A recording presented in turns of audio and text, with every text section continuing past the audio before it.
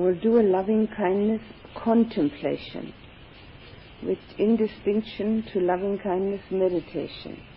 And since they are overlapping and similar, you have to become aware of their differences. If we know the difference and if we know what we're doing, we have a much better chance of doing it effectively. It's just like building a house. If you are experienced and skilled at it and know exactly what you're doing, it will be much quicker, much more effective, and much more solid. It's the same with this. No difference. Again, I will say the words and you will repeat them after me, and then I will say something about it. Now, in a contemplation we have again the same as we had in the first one. We have a truth which is for everyone, valid for everyone, but we are referring it to ourselves. And by referring it to ourselves, we may be able to gain some insight on either how to actualize it, or that we haven't actualized it, and that is this something that we could do. Whereas in the meditation, particularly in loving kindness meditation, even though also the words are being said, it is strictly directed towards arousing the feeling. Whether one can or not is a second matter. But that's where it's directed at. It's directed at arousing the feeling, which is then completely drenching oneself with that feeling. That's with the direction of the loving kindness meditation. Here, the loving kindness contemplation is directed towards an inner vision of either the hindrances that still exist, so that there isn't the loving kindness pouring out of one and isn't actually in the heart, or how to get rid of them and how to use that for oneself. So it is an inner understanding. If a feeling arises at the same time, that's fine. But the contemplation leads to insight. The meditation, the concentrated meditation, leads to calm. That's a definite distinction. So it's quite clear to everyone, or is there any question about that? The difference between the two? Quite clear? All right. In order to get started, please put the attention on the breath for just a moment.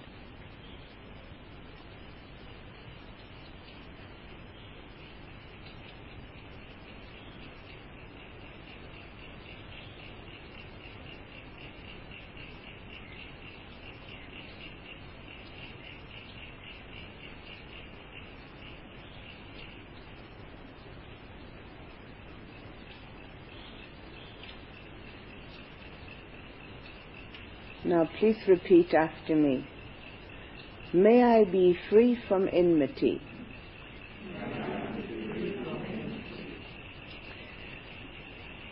Now we look at our inner self and try to find out whether we have in the past or have now any feelings which are negative, resisting, rejecting of other people, or even of situations.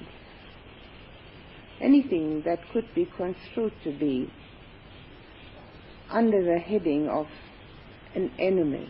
Are we feeling anything like that? Is it to our own benefit to have anything like that within? If we find it isn't, how do we get rid of it? What do we do?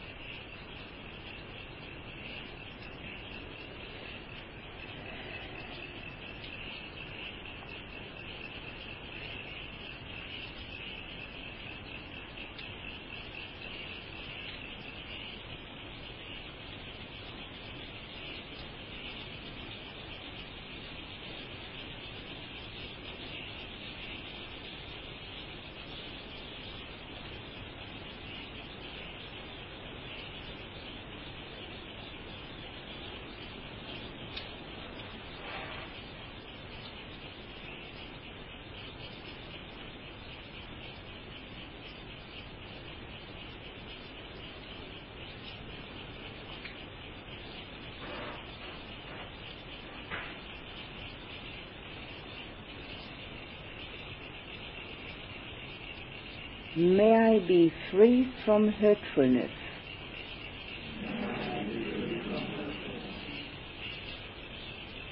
Now again we try to introspect and see whether we have hurt or are at the moment in our thoughts hurtful. We could be hurtful physically or emotionally. Sometimes we can be hurtful thoughtlessly, without mindfulness.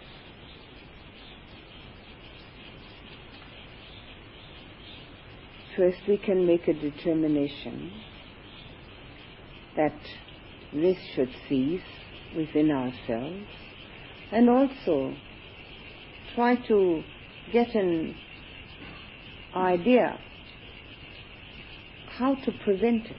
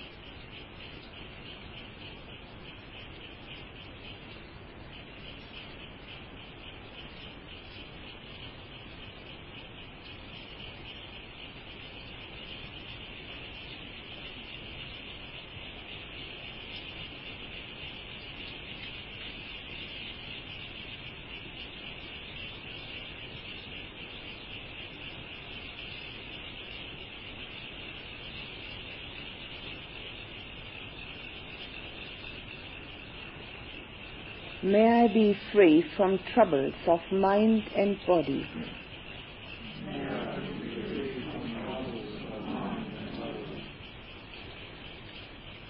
Now again, we need to look into ourselves to see whether we have any such troubles. Hardly anyone is exempt. How do we remove them or prevent them? What can we do?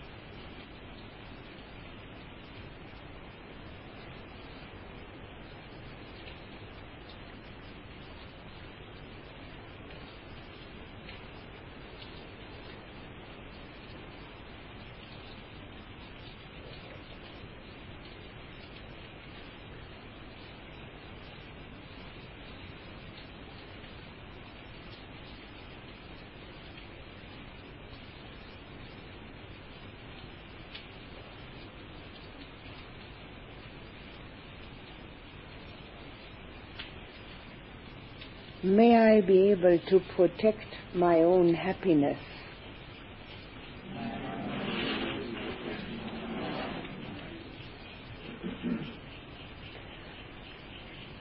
The first thing to do is to introspect as deeply as one can to find out what is my own happiness.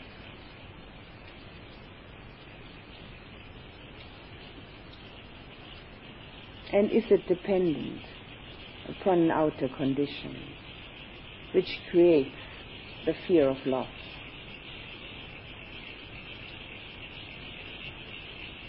Having found out what it means for oneself, the happiness, then how do I protect it?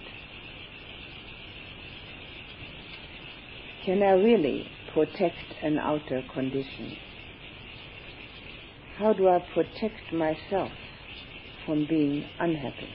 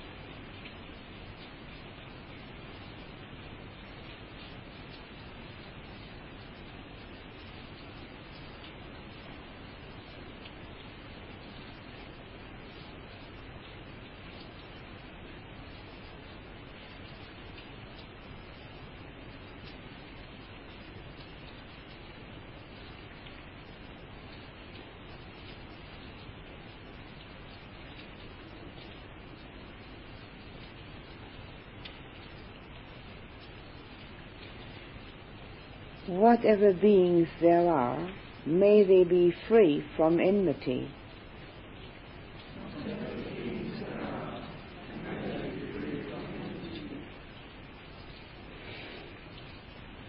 Now, in the beginning, we were considering and contemplating loving kindness towards ourselves.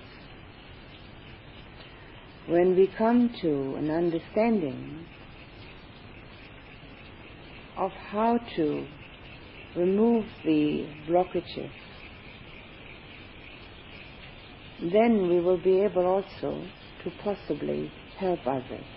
At least what we can do now is wish that same freedom that we're wishing ourselves,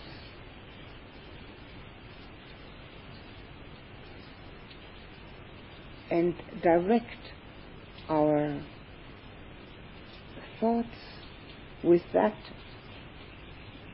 wish to other people, which may help as a support.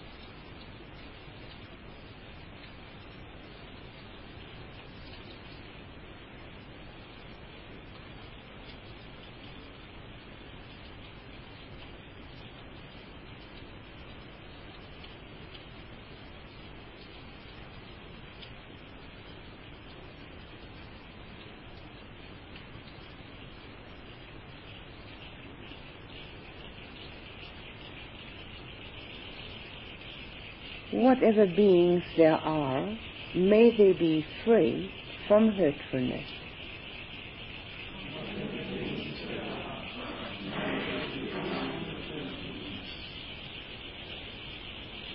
Again, we're wishing others freedom from any blockages in heart and mind. And if we have been able to understand the cause for our own hurtfulness, we may be able to pass that understanding on to others through our actions, through our being, possibly through our words. Being harmless is just as catching as being hurtful. Harmlessness means loving. It extends towards beings of any kind, not just human beings.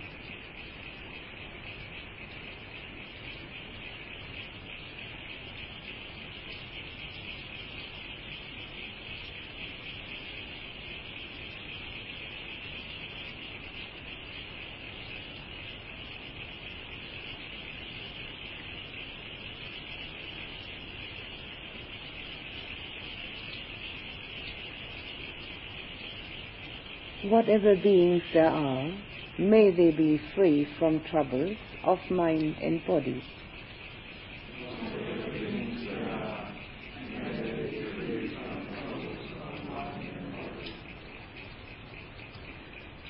First we have the wish,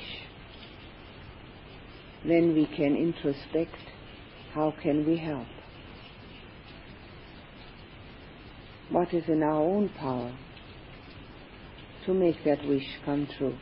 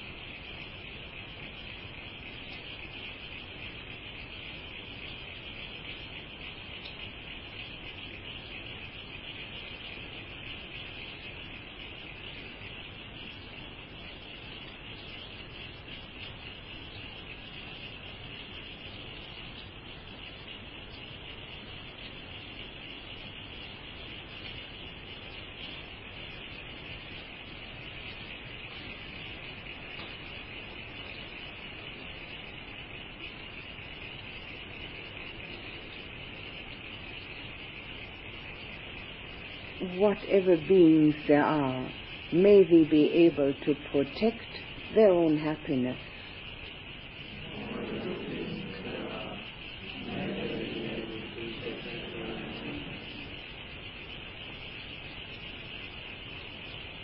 When we wish this for others, it automatically means that we will not interfere with others, but support.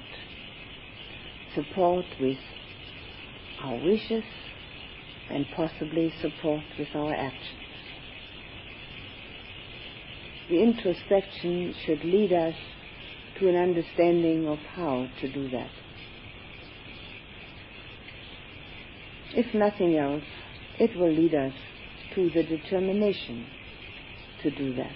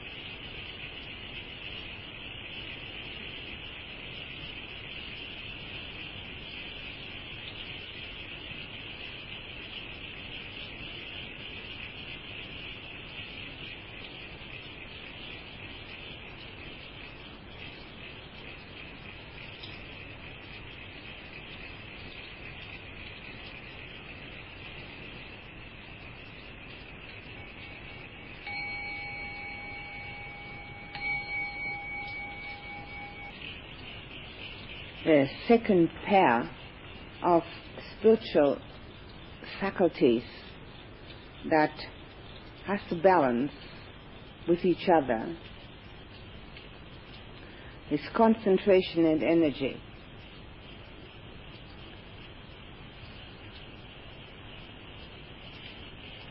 Concentration in the Buddhist terminology always means one thing only. Sama Samadhi in Pali, the eighth step on the Noble Eightfold Path. Sama Samadhi is right concentration, Sama is right, and it means the concentration which is absorption. There are other types of concentration mentioned in the Abhidhamma commentaries, Upachara and Kanika, neighborhood and momentary. And Buddha never talks about them. He talks about one thing, that's Sama Samadhi, and that's concentration. He talks about many other things, but that's one of the 8 steps on the Noble Eightfold Path. It has to balance with energy. Now, obviously, that's quite clear, isn't it? Because if there's no energy behind concentration, the result is sleep.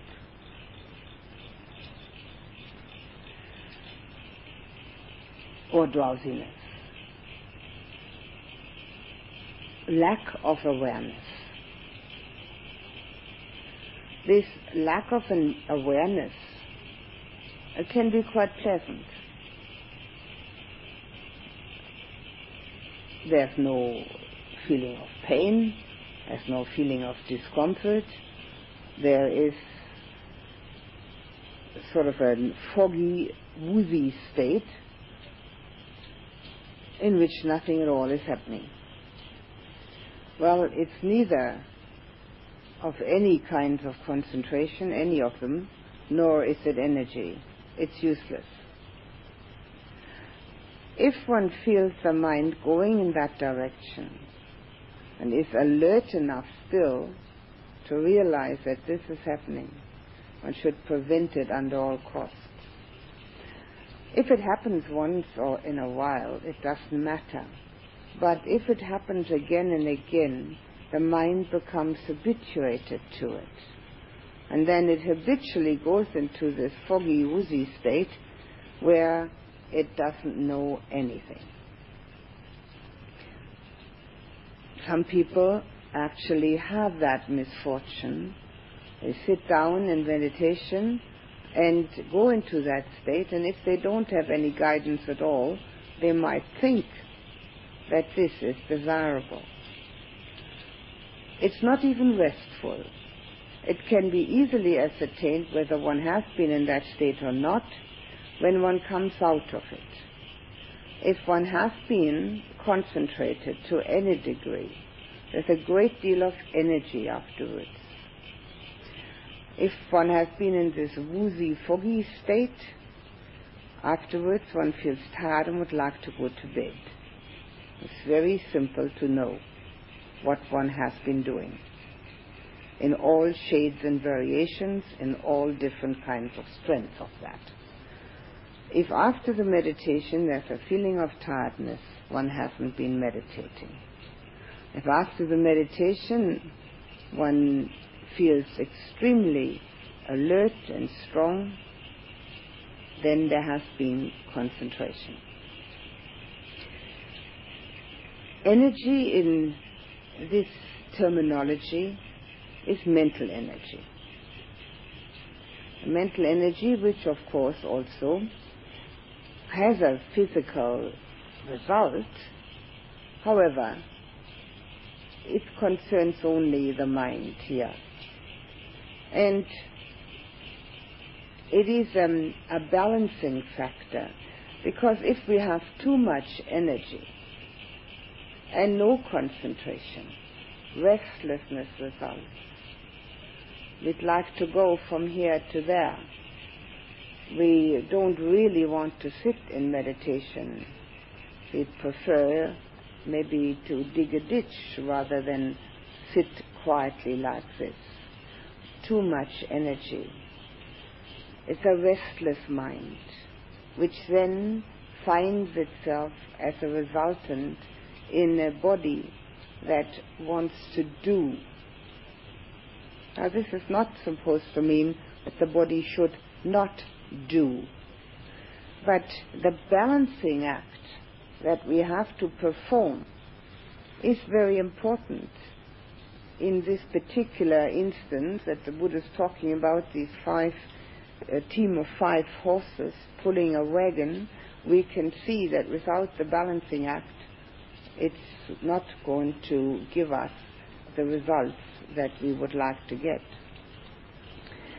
So a mind which is extremely restless and has a lot of ideas and plans and even creativity, then gets a body that wants to expend energy rather than sit quietly. So we need to have, in that case, if that is the case, we need to have a bit of extra determination to sit. If we come into this phase where the sitting brings about this lack of awareness, then we have to counteract that. Now, I already mentioned that at the beginning of this meditation session, that if the mind is drowsy, don't try to concentrate on the breath. The moment of concentration, if that ever happens, that one moment when the mind actually does get concentrated, is exactly the same as the moment when we fall asleep. It's a moment of non-thinking. Nobody can fall asleep while they're thinking. So it has to stop thinking and then we fall asleep. The moment of getting concentrated is exactly the same. We stop thinking, and since the mind is already drowsy and has no experience or skill at this, thinks, must be bedtime. So goes to sleep. This is not helpful for anybody's meditation. So if there's any danger of this, the mind is drowsy at all, then to alert it by gaining some insight, by introspection, through contemplation, whichever way, it doesn't matter, to look at any of the contemplation topics we have used, or just simply the impermanence which is so obvious in the breath itself, in the thoughts, in the change from night to day, from day to night, in the change of the sensations in the body. There is nothing in the whole wide world, in the whole of the universe, that does not proclaim anicca, dukkha, anatta, impermanence, unsatisfactoriness, corelessness. Impermanence is the first and foremost and easiest to see. We can actually see it with our physical eye. All we have to do is look in the mirror. The other aspects which I've just mentioned, I'll talk about them in more detail at another time. But when we want to make our meditation count so that it does something for us, because that's what we're here for, isn't it? Then we have to work on this balancing act. Without this balancing act, it's not going to happen. So we must be very alert to our own state of being. When we start out with the meditation and we feel very alert, keen, interested, determined, energetic, at that time we can put our full attention on the breath and try to stay there, in whichever form we have decided to do it. If at the beginning of the meditation we already become aware of the fact that we'd rather have a rest than meditate, then that's not the proper procedure. At that time, contemplation, impermanence, an understanding of everything that arises within, looking at that, trying to see it objectively.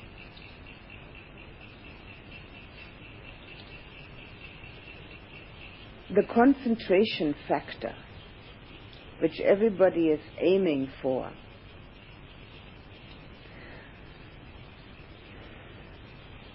is not as difficult as it sometimes appears to be if we have enough of the support system already within.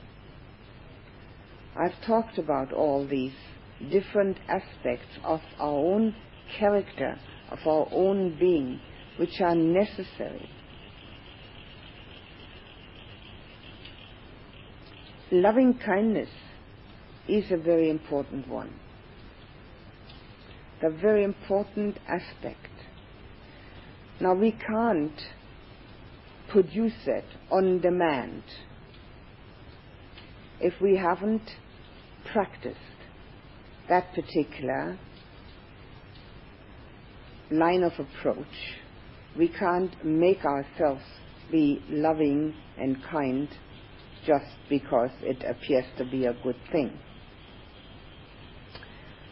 But in the Buddha's explanations, we don't just have 5 senses, we have 6. And the 6th one is thinking. It's very interesting, because we also say, I had a 6th sense about that. Something came up in the mind. So it's not just seeing, hearing, tasting, touching, smelling. It is also thinking. And if you have paid any attention to an unpleasant feeling during the meditation and have tried to learn the sequence, how a human being operates, you must have come to the understanding that first there is the sense contact and then the feeling. You don't get an unpleasant feeling in your leg unless there has been a touch contact. You don't have the feeling first and the contact after. First, the sense contact, the sense consciousness which produces the sense contact. And so it goes with all our senses, and that includes thinking. So if you think loving kindness, eventually you'll feel it. You just have to be persevering about it. At the beginning of each meditation, think it at least. If you can feel it, that's fine. No need to take any further instruction on it. If you don't feel it, think it. The feeling will come. In fact, it is there. Whoever doesn't feel it is just not used to paying attention to his or her feelings, and the feeling may not be extremely strong, and therefore it hasn't got the impact. And also there is probably an expectation at the same time.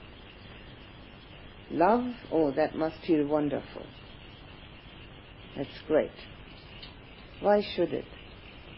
Why should it feel wonderful? Why should it be great? If we get in there and know ourselves a little better, we know exactly what it feels like. It's warm and soothing, safe and secure, giving and open, friendly and accepting. But what's so great about it? We expect something exciting from love. That's not this kind of love. That's an entirely different kind of love. That's exciting. That's the one that wants something. This one just gives. There's nothing exciting about it. It's easy. One feels at ease. This is an important beginning for each meditation. I have already said that, but from past experience I know that it needs to be not only repeated, but also elaborated. So if you have thought it, the feeling will be there. But it may not be so strong that it hits you right in the eye. So gently become aware of it. Gently, slowly. Loving kindness is also being gentle with oneself, being gentle with others, and being gentle with the world around one. Here, the main thing is to be gentle with oneself. If you then have a meditation which you consider not good, and then get angry at yourself, that's even worse. There's no gentleness in it. There's no loving kindness in it. There's anger and resistance, and there is upset in it. That's not going to help at all. Being gentle and loving towards oneself also has to be balanced. It mustn't deteriorate into indulgence. Like I can do my meditation only lying down. That's indulgence. But on the other hand, it must never deteriorate into a tour de force, where we force something that is quite alien still to us. It's a gentle process of maturing. Everything that matures does it slowly and gently. All of nature does that. If you watch some fruit on a tree, it doesn't mature with a bang. It gently and slowly grows. Out of the flower comes the seed. The seed grows a little. It gets bigger, it gets softer, it gets color, until one day we can eat the apple. It's no use standing underneath an apple tree and say, you must. The apple tree couldn't care less. It doesn't have anything to do with you must. Or scolding the apple tree for not being ready at the time you want the apple. The apple tree doesn't care. It's gently maturing. But it's continually maturing. Unless it's been chopped up, cut away, and doesn't have any life force.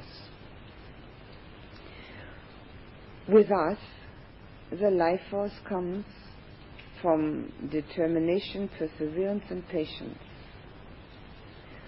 and a feeling of contentment and acceptance of ourselves. It is the way it is, so we keep on going. The weather is also the way it is, isn't it? There's nothing we can do about it. Nobody's going to get out there and yell at the rain and say, it's terrible, stop. The rain doesn't care. It just is. And we are the same. We just are. And we can mature if we put our intention in that direction.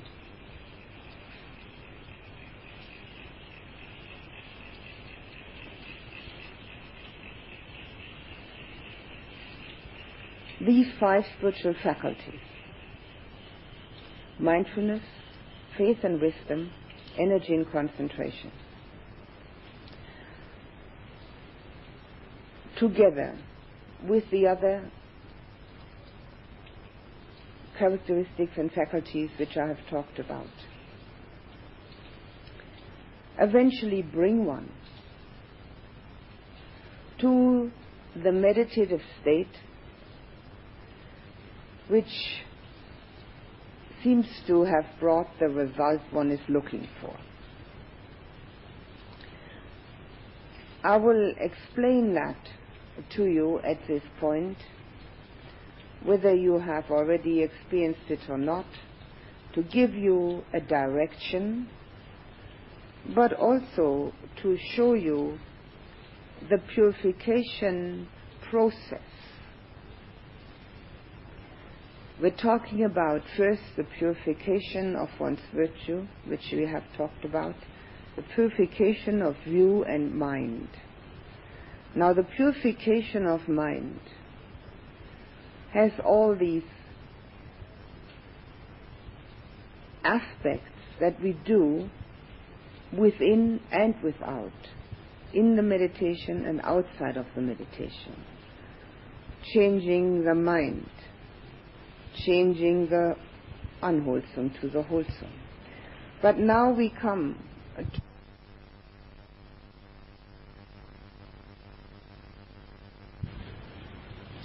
which is strictly meditative. Now the others that I have given you are both.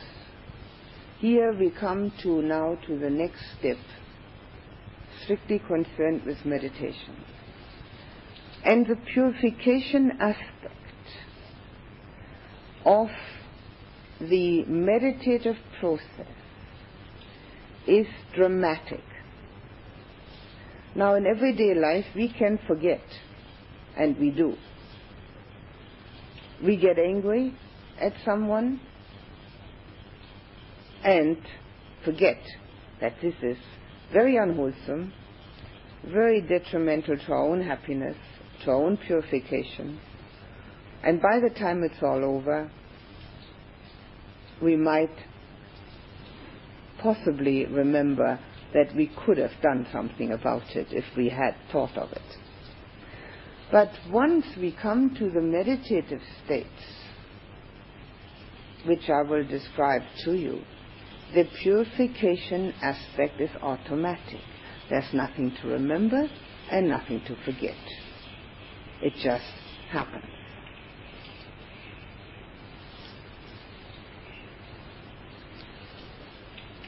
We all have 5 hindrances. Nobody is immune. Only the Arahants, the enlightened ones. The first stage of the meditative absorption has 5 factors. Each one of those 5 factors counteracts one of the 5 hindrances automatically. Naturally, we have to also do something about those hindrances in our daily life, as I've already explained to you. But because the meditative process makes such an enormous difference, everything becomes much easier. If you look at this simile, our heart and mind can be compared to a garden in which we have beautiful flowers, lovely bushes, and also lots of weeds, like any garden has. There are no gardens without weeds, unless you get a good gardener in there who pulls them. If we don't do that, if we don't go into our garden and pull the weeds out, but let them grow, they have a habit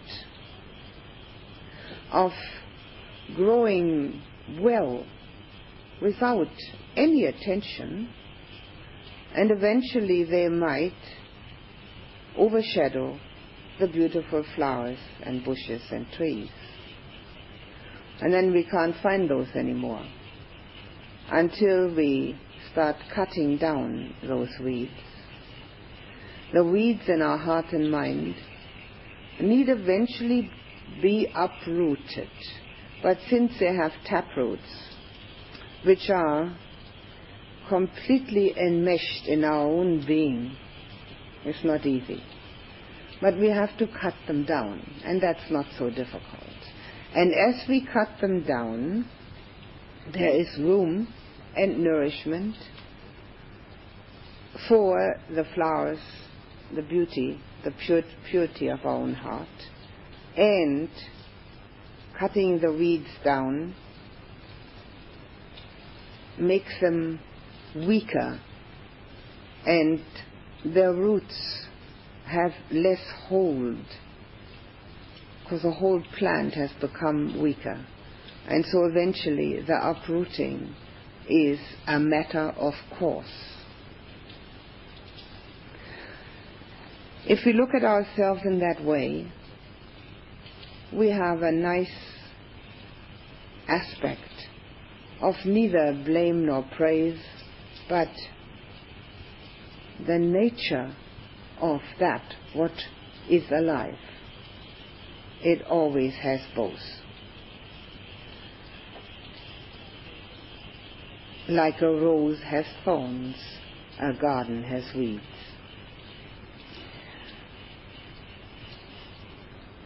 Now with this automatic cutting down on the weeds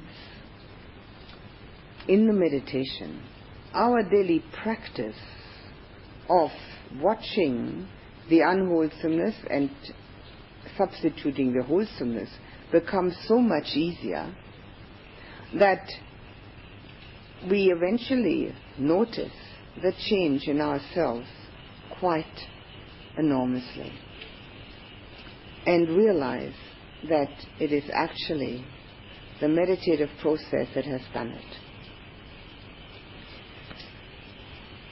If that doesn't happen, meditation isn't helping us very much, is it? The first factor of the meditative absorption is one I've already mentioned as an immediate benefit. But in order to keep the sequence in order, I will mention it again. It is initial application. The initial application means that we sit down and put our attention on the breath. Everybody's doing it, right? Whether it stays there or not, that's a second matter. We sit down and put the attention on the breath. That's in Pali Vitakka. That's the very first step that comes in all meditation. Whether it is an absorption or whether it's just a trial balloon, doesn't matter. This one effectively counteracts sloth and torpor, but only if we keep on doing it over and over again. So in other words, if the mind becomes drowsy, sleepy, unwilling, heavy, we have to keep on putting the mind back on the breath. We have to repeat that initial application in order to have the benefit from it.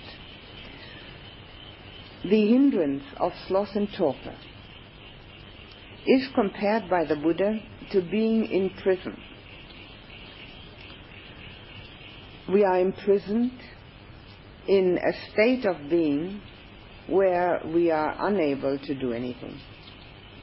Just like when we are in a real prison, the door is locked, we can't do anything.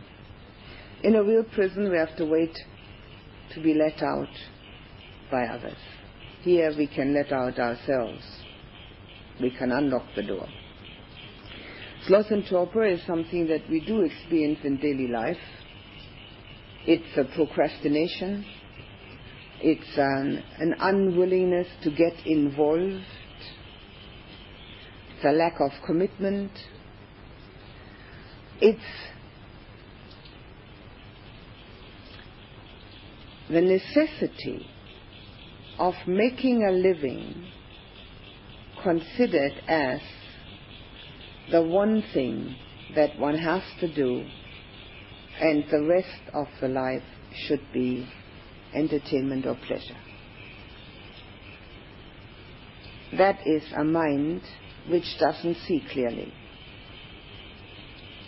Naturally, we have to make a living. One has to earn money in order to live.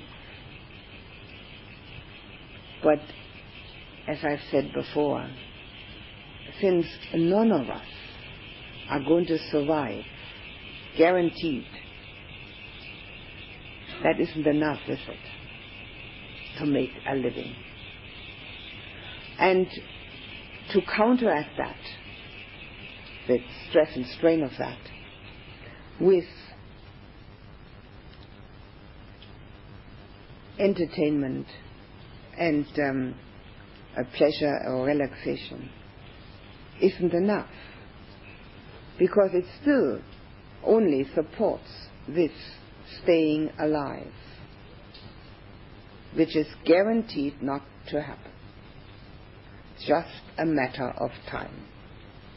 Some of us are going to be finished a little earlier, and some a little later, depending on our age and health. That's not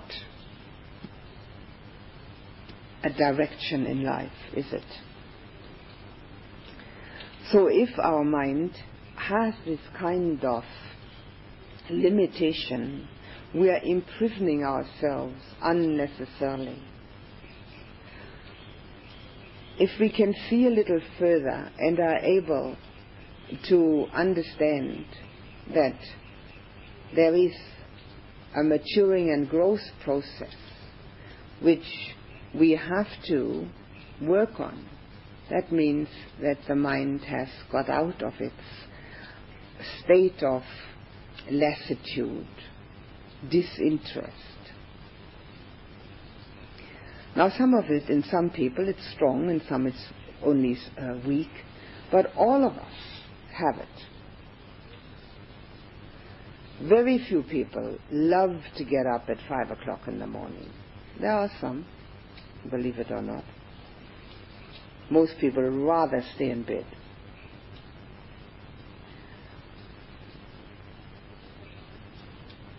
It is a natural inclination of the mind to do nothing, not to be completely and wholeheartedly interested,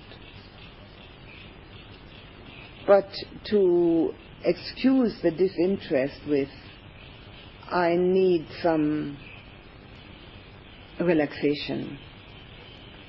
Although the untrained mind never relaxes.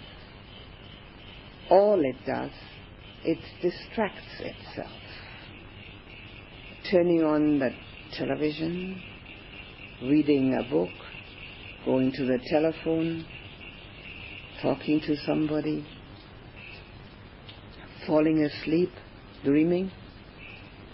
The untrained mind cannot have the kind of relaxation that we really want, because it doesn't have the ability yet to do that. So all it gets is a distraction from its worries, fears and anxieties, which naturally will arise again. The Buddha compared sloth and torpor with a water pond which was totally muddy, so that we could not see our likeness in the water, which otherwise could be a mirror. The antidotes outside of meditation, which he prescribed, are learning more about the Dhamma, getting more insight into it through learning, so that the knowledge then can be applied, but also to act as one's own advisor. What I'm always saying to you, give yourself a pep talk.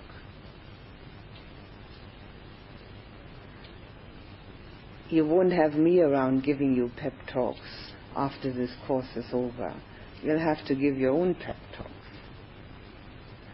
You have to be your own expert at what is important and what is not important.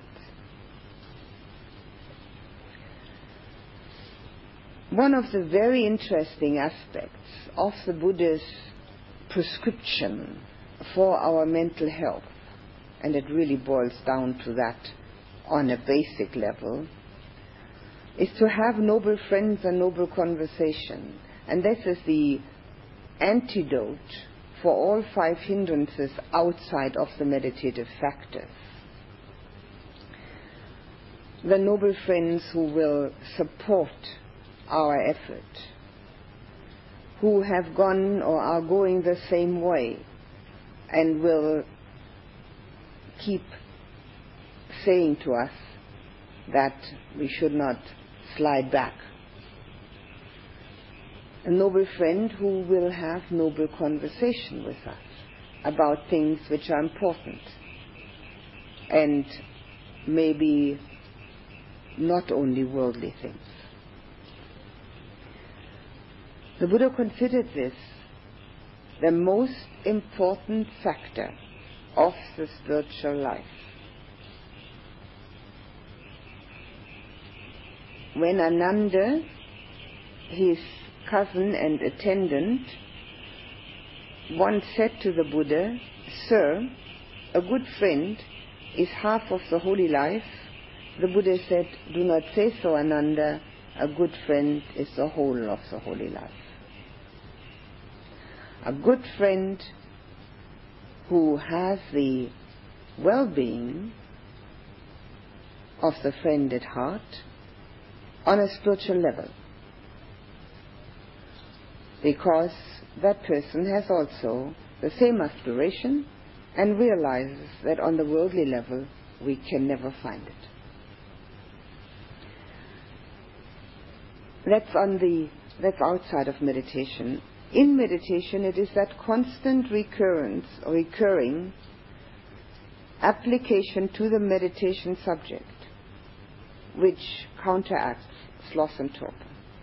Torpor is in the mind, sloth is in the body.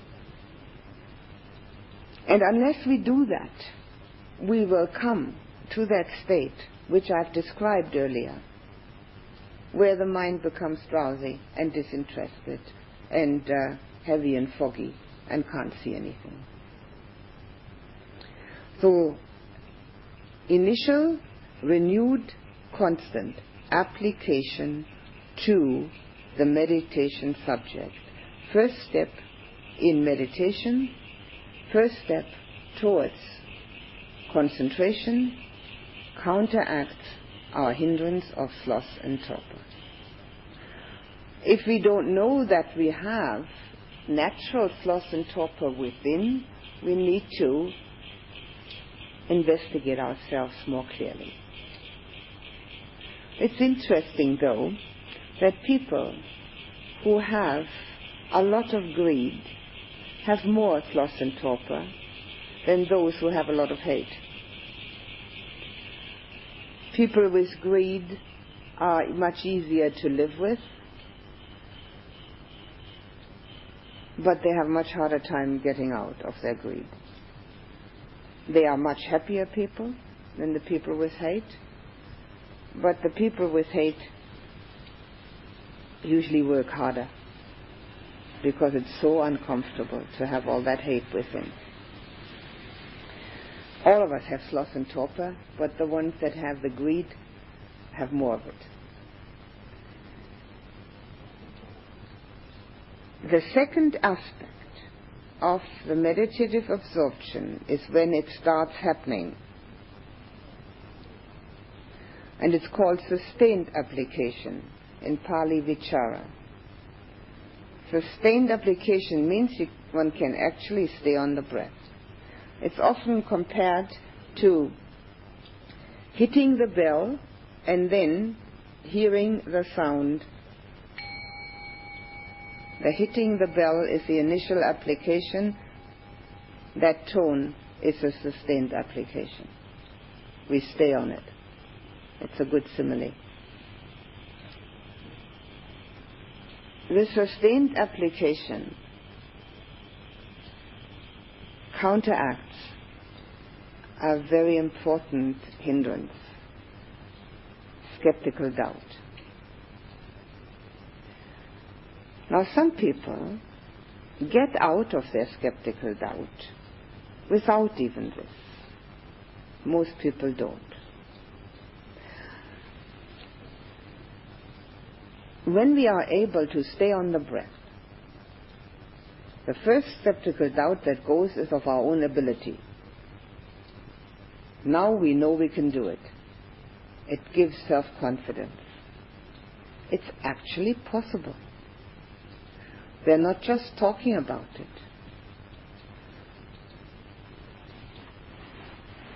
I started meditating in 1963. How long ago is that now? 27 years ago. When I started meditating, was told to watch my breath.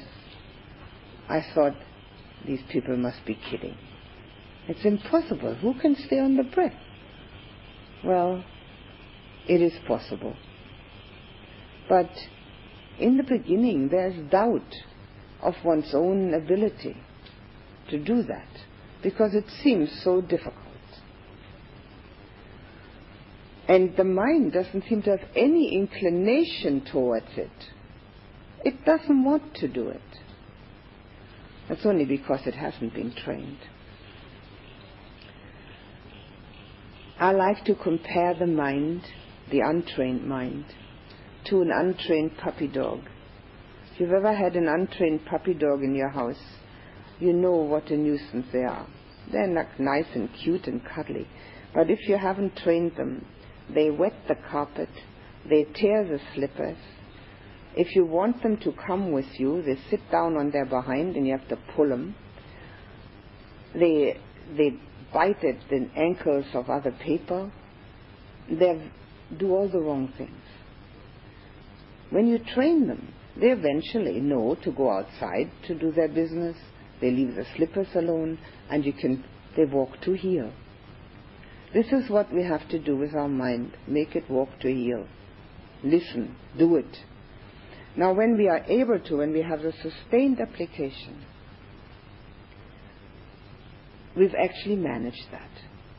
The mind has finally listened and obeyed. The mind also gets tired of all that thinking. Thinking is very tiring. So it gets tired of all these thoughts, which most of them have no interesting storyline at all. Most of them are just bits and pieces, fragments. So when we come to that point, the skeptical doubt in our own ability is removed. But there's something more important also. The skeptical doubt in the benefit of meditation is removed, and the skeptical doubt in the Buddha's teaching is removed.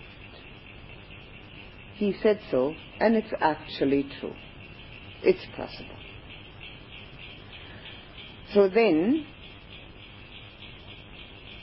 most people, not all, but most people who finally come to the point where they can stay on the meditation subject and experience a follow-up from that, which I will explain in a moment, remain meditators.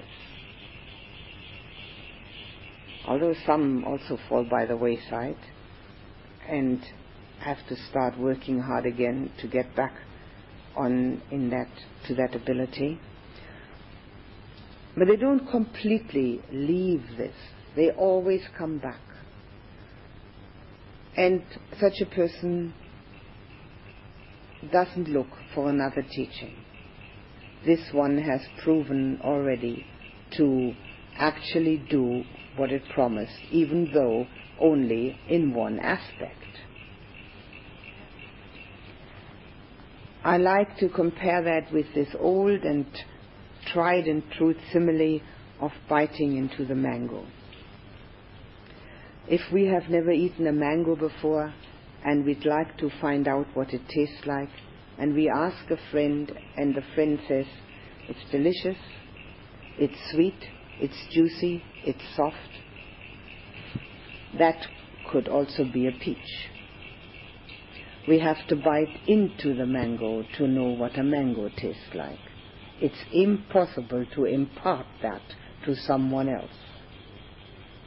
Having had the experience of sustained application, where the mind does not have any thought process, where peace arises in the mind, where there is a feeling of otherness, where all this rummaging around of the mind has stopped, and where there is a feeling of being in tune, that is biting into the mango. One doesn't have to look anywhere else for anything. It counteracts this skeptical doubt very well, because that too is a human hindrance that all of us have. We want to find out for ourselves, and this is what the Buddha took into consideration when he always urged his listeners not to believe, just to have enough confidence to try it out, to actually do it, and then make up one's own mind. The skeptical doubt is compared by the Buddha to being in the desert without a roadmap and without provisions, and obviously having to go round in circles because the desert looks alike everywhere. In the end, being overrun by bandits. If we have skeptical doubt about our spiritual path, we will go from here to there. The offerings become more multitudinous by the day. They all promise something, and we can spend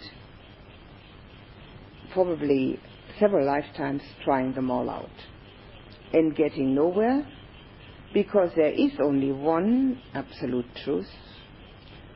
We can approach it from different angles, but the one and only truth remains the same, and the promises that people make on the way have nothing to do with truth. We have to experience it all ourselves.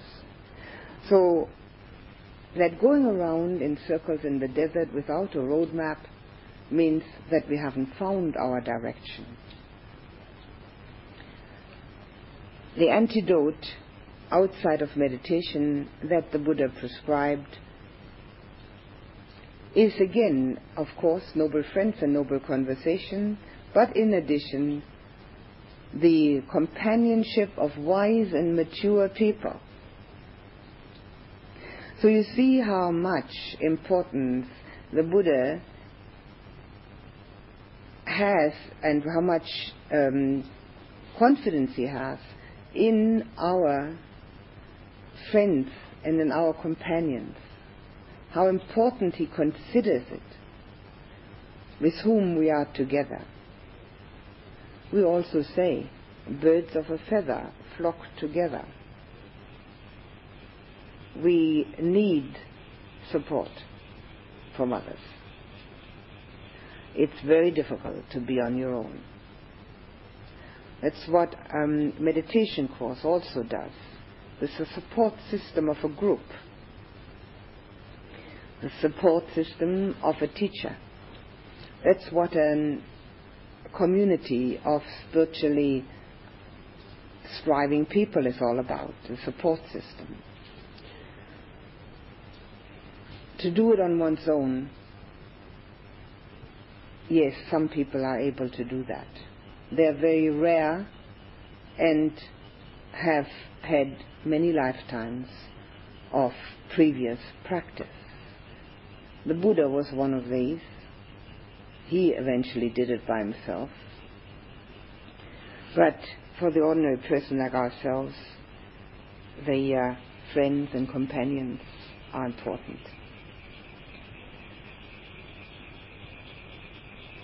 He compared the water pond with one in which so many water plants are growing that one can't see one's likeness.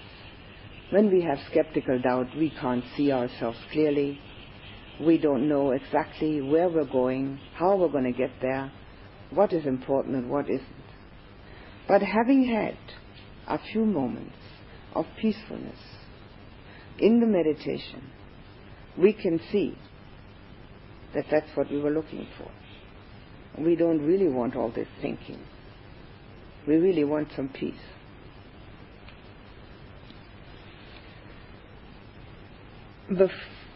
There isn't enough time to continue the other three factors, which I will explain to you tonight. But I will just mention one other thing. To fully grasp the depth of the Buddha's teaching and benefit from an insight that the Buddha had and has imparted to us, to benefit from that to the fullest extent, so that our whole being can become free, liberated, totally safe and secure, which are all synonyms for Nibbana. In order to get to that point or anywhere near that on the way, we need a mind that is capable of it, obviously. It's all in the mind. Our hindrances and our delusions are in the mind. Where else can they be? Freedom, enlightenment is also in the mind. So, in order to have access to that profundity and depth of an insight which changes the whole being and the whole understanding and makes one totally free. The mind has to have an ability to get away from the marketplace thinking, the everyday consciousness, the duality and dichotomy in which there is you and me, us and them, yesterday and tomorrow, good and bad, wanting and not wanting, buying and selling on top of all that. That consciousness cannot bring us into a feeling of substancelessness and corelessness, a feeling of being totally free from all impediments and all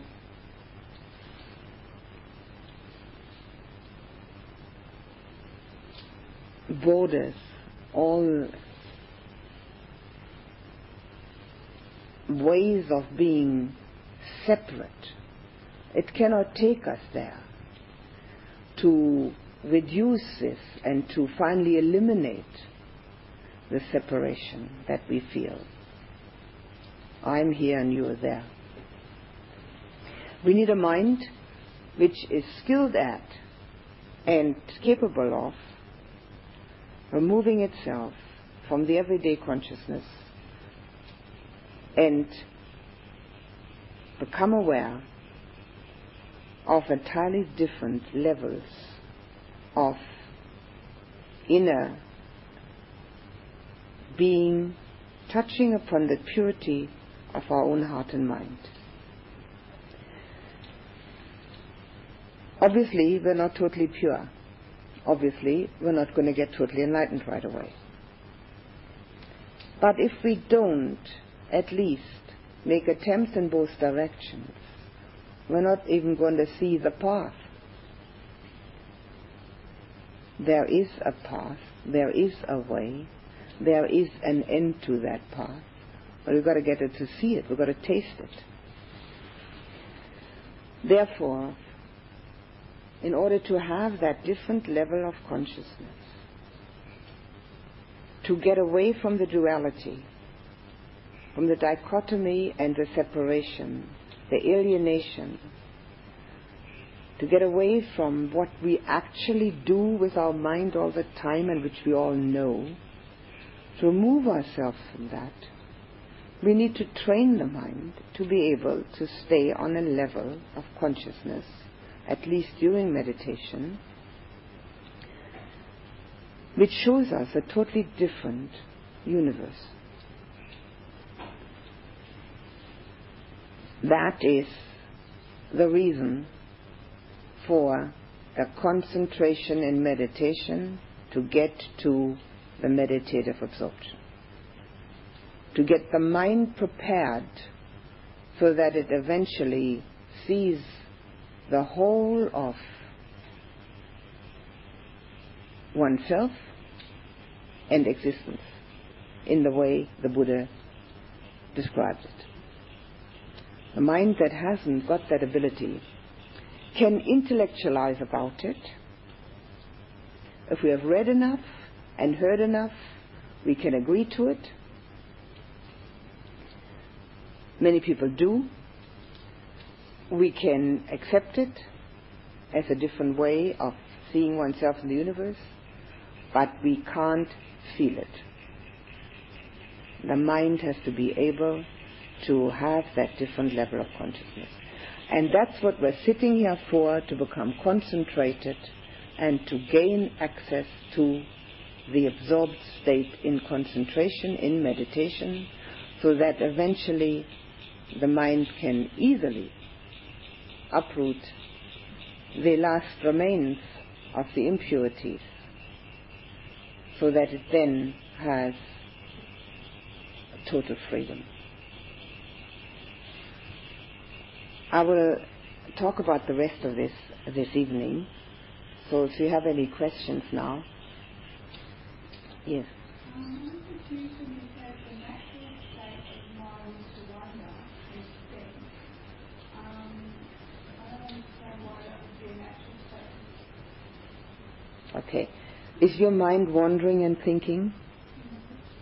Are you unnatural? Are you unnatural? Would you call yourself unnatural? Would you? That would be a bit of a put down, wouldn't it? Sorry? It's the conditioning and habitual that the mind wanders. It's habitual, that's right. So, well, what do you think? Do you think there are people who sit down and get concentrated just by saying, I'm now going to be concentrated?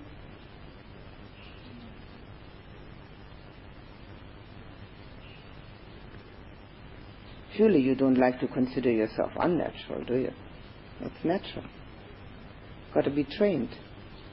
When you look at a puppy dog, is it natural for an untrained puppy dog to pee on the carpet? Got to train it. And then it's going to be beautiful. It just scratches on the door and says, I want to go out. Needs training. Okay, what else? Anything else?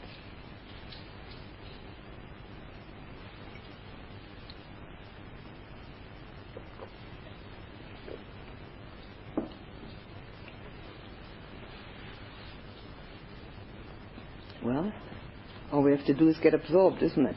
No question.